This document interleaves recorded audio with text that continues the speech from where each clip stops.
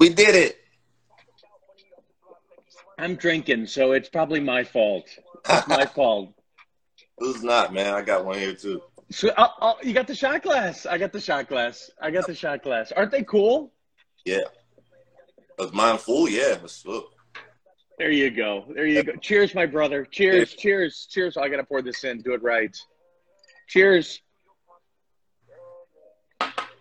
So I was listening to Cheat Code just now on Mask On, and I had to. You know why? Why's that? Because you got a line in it about drinking McQueen, and I couldn't pass it up. I think I might have the most McQueen lines in rap history right now. I love it. Thank you for the support. Thanks for the love. Always. So, Chevy, so just so you know, at least who your fans know who the hell I am. Some people think I'm a vagrant, which I can pass as a vagrant anytime. But I own a bunch of liquor brands, everything from used to own Ace of Spades and Doucet and have Bel Air, Bamboo, our new one, Vion, and then a Taylor Gang favorite, yours, which is McQueen and the Violet Fog. I've been doing this a long time. It sucked getting here, but I love that I'm here now, if that makes sense. Yeah, for sure. And I started this series called Self-Made a few years ago, and I get to interview everybody from Wiz to Wayne to Ross, DJ Khaled, to when Post first got up and coming, when A Boogie first started. You know, it's a few hundred people now, which is really cool. And what I like to focus on is what I call this self-made side. And it's the shit that people don't realize that you had to go through to get where you are, and people know who you are. So I started out the same way with everybody, and I'll ask you, what does self-made mean to you? Self-made means to me is, when I hear the word, I still think of collective.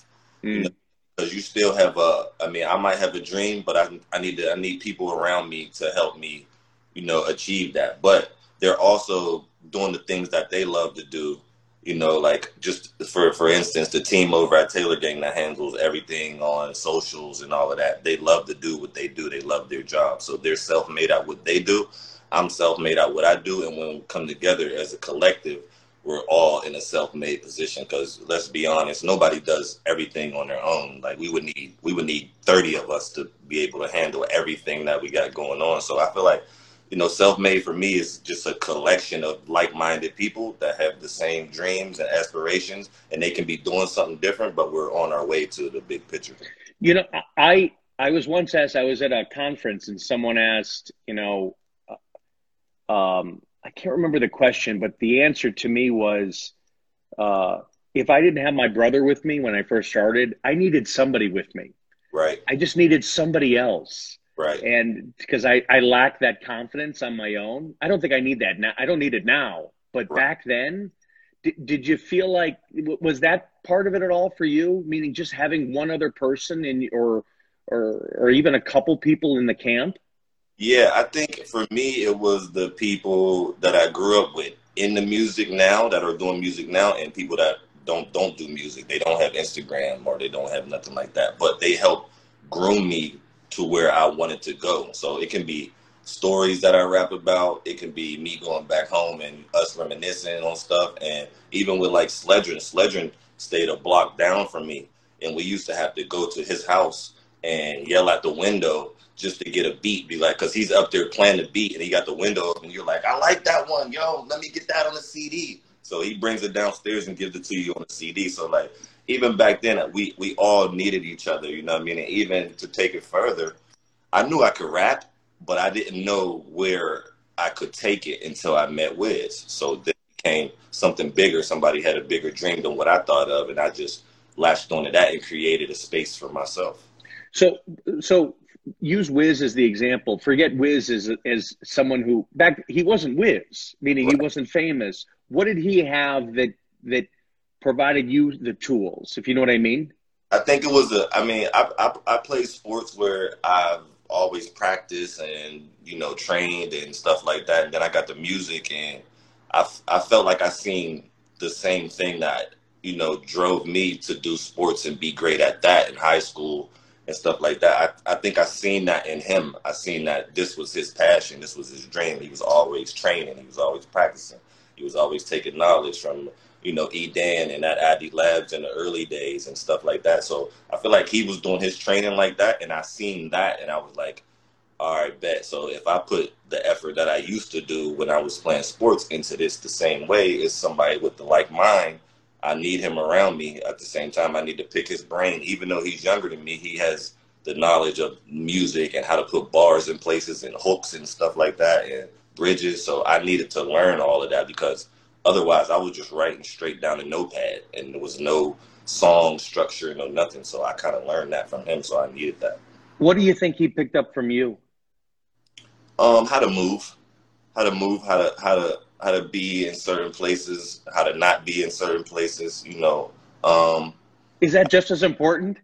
Yeah, for sure. It's one hand wash the other. You know what I mean? Because not to get too deep into it, but I was in the streets and my homies and us, we was in the streets as well. So there would be certain situations where we'd be like, yo, this ain't, you might as well just go in and get up out of here. You know what I mean? So of course we grew up around it and lived around it, and that's not taking nothing from like him from the hood or anything like that. It's just having the knowledge of like somebody actually, my big homies actually saved me from a lot of stuff. Yeah, yeah.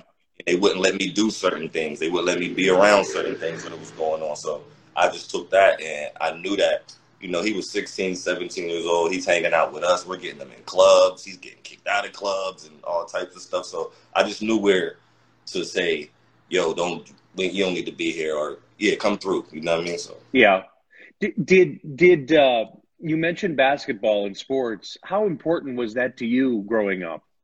oh, it was everything. I mean, in the summertime, I was super happy because we didn't have to get up for school, and all I can do is go to the playground all day long. Like sometimes, my mom used to have to come and get me. The lights would shut off. We would climb over the fence and flick the switch back up and turn the lights back on and be there till 1:30, 2 o'clock in the morning. This is like 15, 16 years old. I had a dream that the sports was going to work because I was nice, but I wasn't putting in the full effort to be. I was just going off of talent. You know what I mean? And I was beating everybody off of talent. So I'm like, all right, cool. I'm cool here. But later on, I realized that there's a lot more that goes with talent. You got to put the work in. They'll put somebody that works harder in the position before they just say, okay, you're talented, we're going to put you in there. You don't got the work ethic, you can't. Do you think I had this conversation yesterday with his name is Yanga Chief, this dope ass artist out of South Africa, where I said, I told him I wish I had me back when I was 18 or 19 or 17. You know what I mean? Like I wish there was someone like me telling me, that it's fucking hard and you got to work at it and that's what you got to do. Did you have anybody in sports doing that, or you didn't? Yeah. I mean, my dad was there in the early days. You know what I mean? Like when I was maybe 9, 10, 11, when I really started to love sports. So like, I think what he left an impression on me because I used to hear stories about him from his friends and stuff like that. So the same playground that I spent my days at, he spent his days at, perfecting what he did in sports. So those stories drove me to believe that, oh, well, I'm about to try to one up my dad. If they're talking about him like that, I want my people to talk about me like that and not like whether I'm around or not. You know what I mean? So I feel like, like I said, I had big homies, even with the rap stuff. Like my big homie lived across the street. He's actually my god brother. He used to always get instrumentals and just call me and be like, yo, come over here with your notepad. So I would just go over there and just, listen to music, listen to beats, rap lyrics back and forth. And that's where I really like hone my skills. So when did basketball, I don't want to say turn off, but when did that slow down and music pick up? I think, well, I went to college for a year. So after my freshman year, I needed to, I was Prop 38, which is like probation for athletes. So I ended up. Does that still exist today? I forgot. Yeah, I believe so because they give the kids that don't have the SAT scores a chance Yeah. to go to school, and they put you on. Sometimes it's partial scholarship. Yeah. 48. So I came in on Prop 48, and I had a mentor and all this stuff, and he was like one of these dudes that been at the school for 6 years after he graduated. So he was like trying to bully me with words and stuff like that. But I come from an area where, you know, you can't do that to me because I already been around the worst of the worst and heard everything. So it was just, once I left school and I had to go to summer school, my mom asked me, "What you gonna do now?" And I was like, "I'm not going back to college." And I was like, "All right, bet." Then I was like, "All right, let me jump into the streets." So I got in the streets immediately after college, and I already knew what was going on. Like I would in high school, coming home from college, I already knew the situation. I knew the scene. I knew the people. I knew where to get whatever I needed. I knew how to move. Like, so all of that just, it was kind of easy. It was like a layup for me. And how do you get out of that? Just cold turkey. I mean, kind of got like an ultimatum from Wiz when we were going on the first tour, and he was just like, "Yo, bro, I don't feel like," which I needed. He's like, "Yo, bro, I don't feel like, you know, your heart's in it, you know, full throttle. I'm gonna go on tour for 2 weeks, let somebody else do the hype man job, and then if you feel like that's what you want to do, then you know that's what you'll be doing." So what happened was I had spent all the money that I had. I'm not gonna say which drug, but I spent all the money that I had on drugs when he said that. So I'm like, oh shit, if I really want this, I got 2 weeks to get rid of everything, get the money situated, be able to leave. You know, I'm in a relationship at the time and stuff like that. So I was scrambling, and I was just like, you know what? I'm not going to miss this opportunity like I missed the sports opportunity Yeah. to not put the work in. So I'm like, all right, let me just go put the work in. 2 weeks, cold turkey, left, hit the road, and then look back. How long's it been now? Since that, maybe, that was like 2013, 2012. When Somewhere. did Taylor Gang get created? 2009. So basically, we were already running around and moving around each other years prior to that. We just didn't have a name for what we did. We were Heavy Hustle. That's what it was before. But we didn't have a name as a conglomerate, like a group. You know what I mean? So then Wiz came with the Taylor Gang, and we just, you know, followed suit. What would you tell? I'm jumping ahead, but what would you tell somebody who's 16, 17 in your position now? Like, how do you get in their head? I mean, you mean musically or just? Yeah.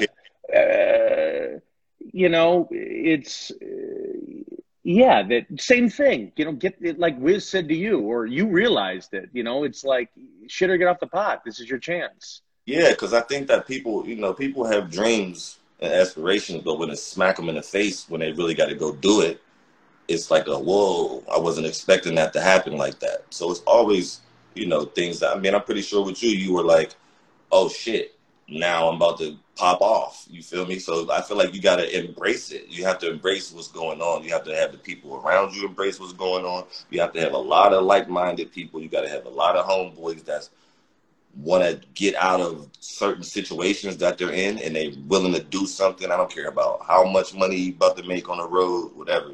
Pick up a camera, set up a stage, do something. You know what I mean? If you really want it, and that's really what you want to do, that's what brings together like Taylor Gang. We all have a position to do for each other, so we're all just basically working for each other. I think either Fed said this or Chris said this. I can't remember. Maybe even Sledgen said it. Taylor Gang isn't looking to sign people. It kind of just happens. Yeah, always. Why is that? I think because everything that we've built and everything that we've done has been organic. We didn't go and say, oh, Sledgen, here's this piece of paper. Oh, Chevy, here's this piece of paper signed to us. Or we just went about it creating the lifestyle. So once you create the lifestyle, then becomes the music, then becomes you living that lifestyle with the music, then becomes, oh, the fans want to dress like you, the fans want to talk like you, they want to eat the foods that you eat, drink the drinks that we drink. So it's, you know, it becomes a lifestyle. I feel like you gotta tap into whatever that lifestyle may be. If you think back, did you guys ever think, okay, we want Taylor Gang to be like this, meaning somebody else out there who was doing, who had the same group, the same family, the same team? If you know what I mean?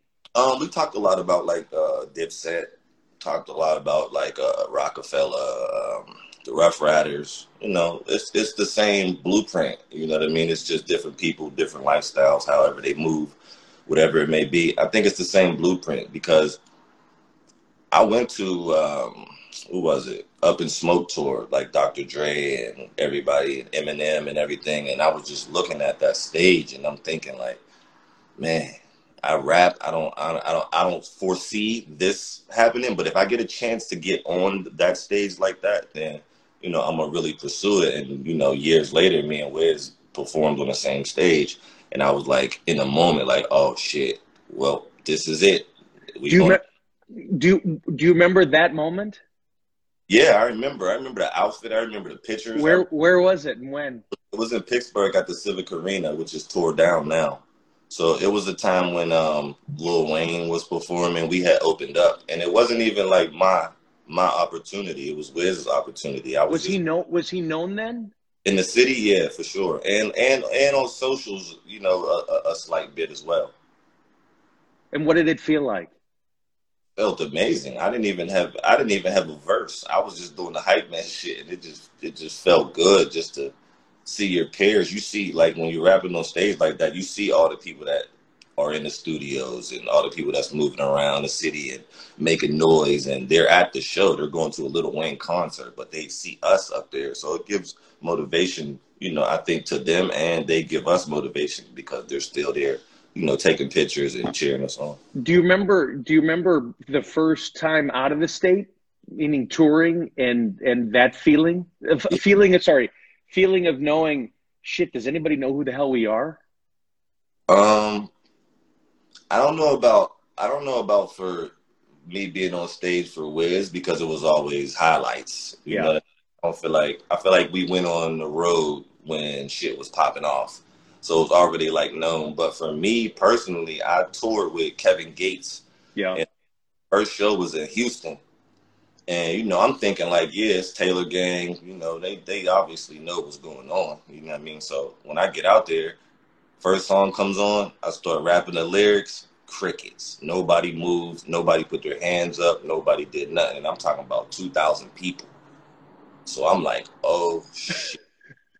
I'm like, all right, I'm going to just finish the set. And then I seen him go on, and I was like, oh, okay, so this is that type of crowd. This is that type of movement. But still, you got to be able to adjust. So as I went on tour, after that, I learned how to, what songs to put on. I know what's going to make the crowd say, ooh, or make them, have a party and stuff like that. So I just thought I knew what was right until I seen that. And then the next couple shows, it turned up. What do you like most now? Do you like the touring? Do you like the hyping? Do you like the writing? Do you like the beats? Like which is? I think I like it all. I think I like it all equally, because even though, sometimes I might not be on stage with Wiz, but still I'm on the side. I know all the words. I know where to catch my words with certain songs, and we haven't done that in a long time. You know what I mean? But still, I'm always in that element because it just keeps me sharp, just in case. You know what I mean? So sometimes I might get the mic behind the stage before I'm about to come out, and he's still performing, and I might hype a couple words just because I know, what's going on. So I feel like all of it for me, the beats, sitting down with Sledger, having Sledger send me, production, and having KH do hooks, and doing songs with Fad, and talking about it to Will, and setting up all the plays. I think I like all the work pieces that go with it. Because of COVID and because no one's been on tour and you can't do any of that, like, have you been thinking about like all the things now you want to do differently? You know what I mean? Like you want to do that you didn't do before on stage, or how to, you know what I mean? Yeah, for sure. I mean, I just feel like it was a bad time, of course. You know what I mean? Of course, we're getting out of it now, so if you made it through, God bless you. It was a bad time, so I had to find other stuff just to occupy my mind. You know what I mean? Even though we were in the studio, recorded like 3,000-4,000 songs in the pandemic, because Wiz has the studio at his house, so we were just still working, but we just wasn't around people. I feel like, just doing that and having a break from everything, I feel like it was a reset for me to understand how to write music more, to understand, every record's not for me that I record. I can, give it to somebody else and it be popular as well. So beforehand, I might have been stubborn and say, this for me, this for me, this for me. Now my mind says, record it like this person, give it to this person. Just Mm. not for you. Record your other stuff for you, separate from that. So Does it feel just as good?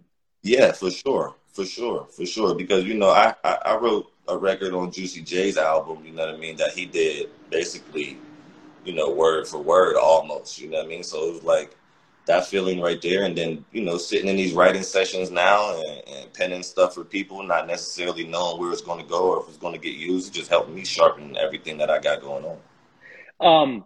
How did the food start? I used to hang around the kitchen, man, with my mom and my grandma a lot.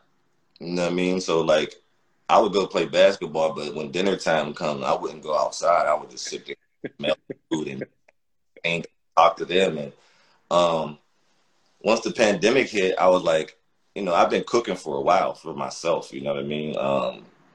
I was like, yo, what if I put a camera on it? I never really, and social media became that, so like, even when I was searching for a camera in the pandemic, there were no cameras. I was like, Yeah, yo, yeah.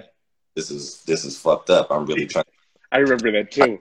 I'm like, I can't find a camera. I remember that too.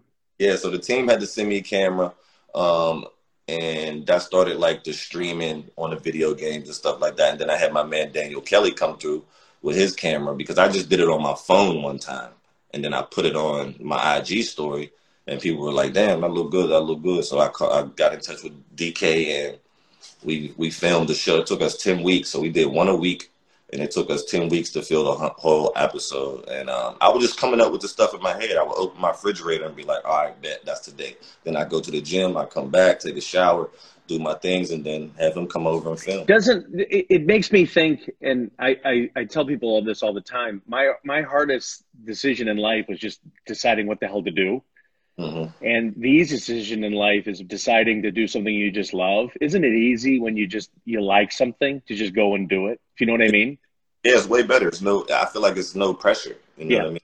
No pressure. Like, even though, if I'm writing the music in the studio and then I have to perform it, the pressure for me is just starting, hearing the beat drop on stage. But once I say the first word, I'm gone. It's over.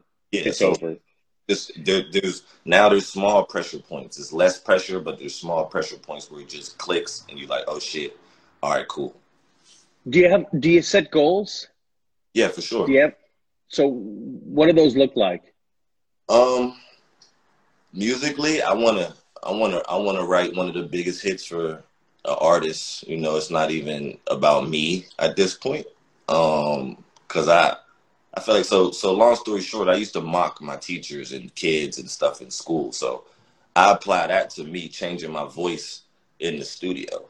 So when I change my voice, I can sound like these artists. And when I present it, you know what I mean? It makes sense to them. It's like, oh shit, that's something I would have said. So that's the type of thing that I'm into now. I'm thinking way more ahead than just thinking for myself and keeping the songs and, just staying tied in with like the culture of what you have to do as it shifts. So I'm pretty sure you with the liquor, there's culture, it shifts. So you have to do certain things to be in that culture. You know what I mean? Like I just turned 40, but I'm still in the culture and I know what's going on and I pay attention and I just adapt. Correct. I was watching, I tell the story, I was watching The Last Dance, the Bulls, Michael Jordan. And Phil Jackson had a line in it, which was, pivot and pivot quickly. And I believe in that. You just got to constantly be moving, constantly be trying things, constantly be changing when things happen. Right. Do you, like yesterday I talked to I interviewed a kid out of South Africa, Yanga Chief, who I'd never heard his music. And I was listening to it. I'm like, oh my God, I love this. Like, do you ever hear a new artist and think, I want to write something for this guy? All the time. And what happens? I think I don't reach out immediately. I kind of like when I think like that for artists, I already think that they have what they have going on. So you have to play to that, and it has to be perfect because they write their own music, or they can have their own writers or other writers or whatever. But it has to be perfect. It has to be the perfect time, perfect beat, perfect, like the words, the bridge. You know what I mean? So it has to be for me, it has to be perfect for me to present it. I never just go in there and be like, all right, well, this is for so and so. This is, yeah. Take it out the studio, and I'm like, here. I already thought about everything that goes with it already. Do you wish you could do it, start today?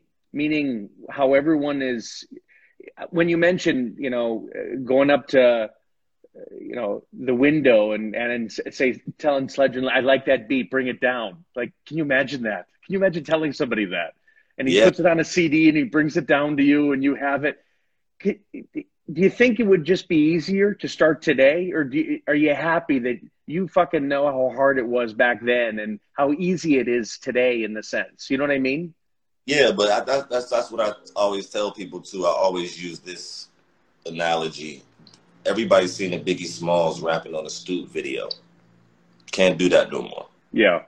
So times definitely change. You have to get on your socials. You have to be in people's faces. You have to be on TikTok. You have to be, I'm not saying you have to be popular. You just have to work towards what you want. So if Yep. you go somewhere, you definitely need social media, to make that go up. If you want to be a musician, an artist, a cook, a chef, we see a lot of that, you know what I mean, now. So you just have to, like I said, you got to move with the times. I know that I can rap my ass off, but at the same time, people are listening to beats and melodies and how does it sound in the club and things like that. So you just have to adapt to certain things, but still keep your core foundation.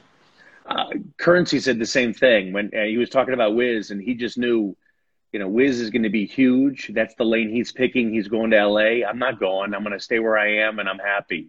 It's picking your right. Right. Because I didn't immediately like, it wasn't on me to, like, I didn't really think about moving here. You know what I mean? Like, I live in LA now, but it took me a while to get to this point. You know what I mean? Because I was just in the hood thinking like, all right, bet this is what it is. I go back, do shows, come back, everybody gonna love me. Leave, go to LA for 2 months, come back, still same shit. Like, so, it became a business move for me. I needed to, be where all the moving parts are as well. If you weren't doing music, what would you be doing? That's a good question. Because I really don't think about that. But I also say, whatever 9 to 5 that I had, I would be the best Walmart. I would be the best Foot Locker. I would be the best Chick-fil-A. Whatever it was in my life, I would be the best at it.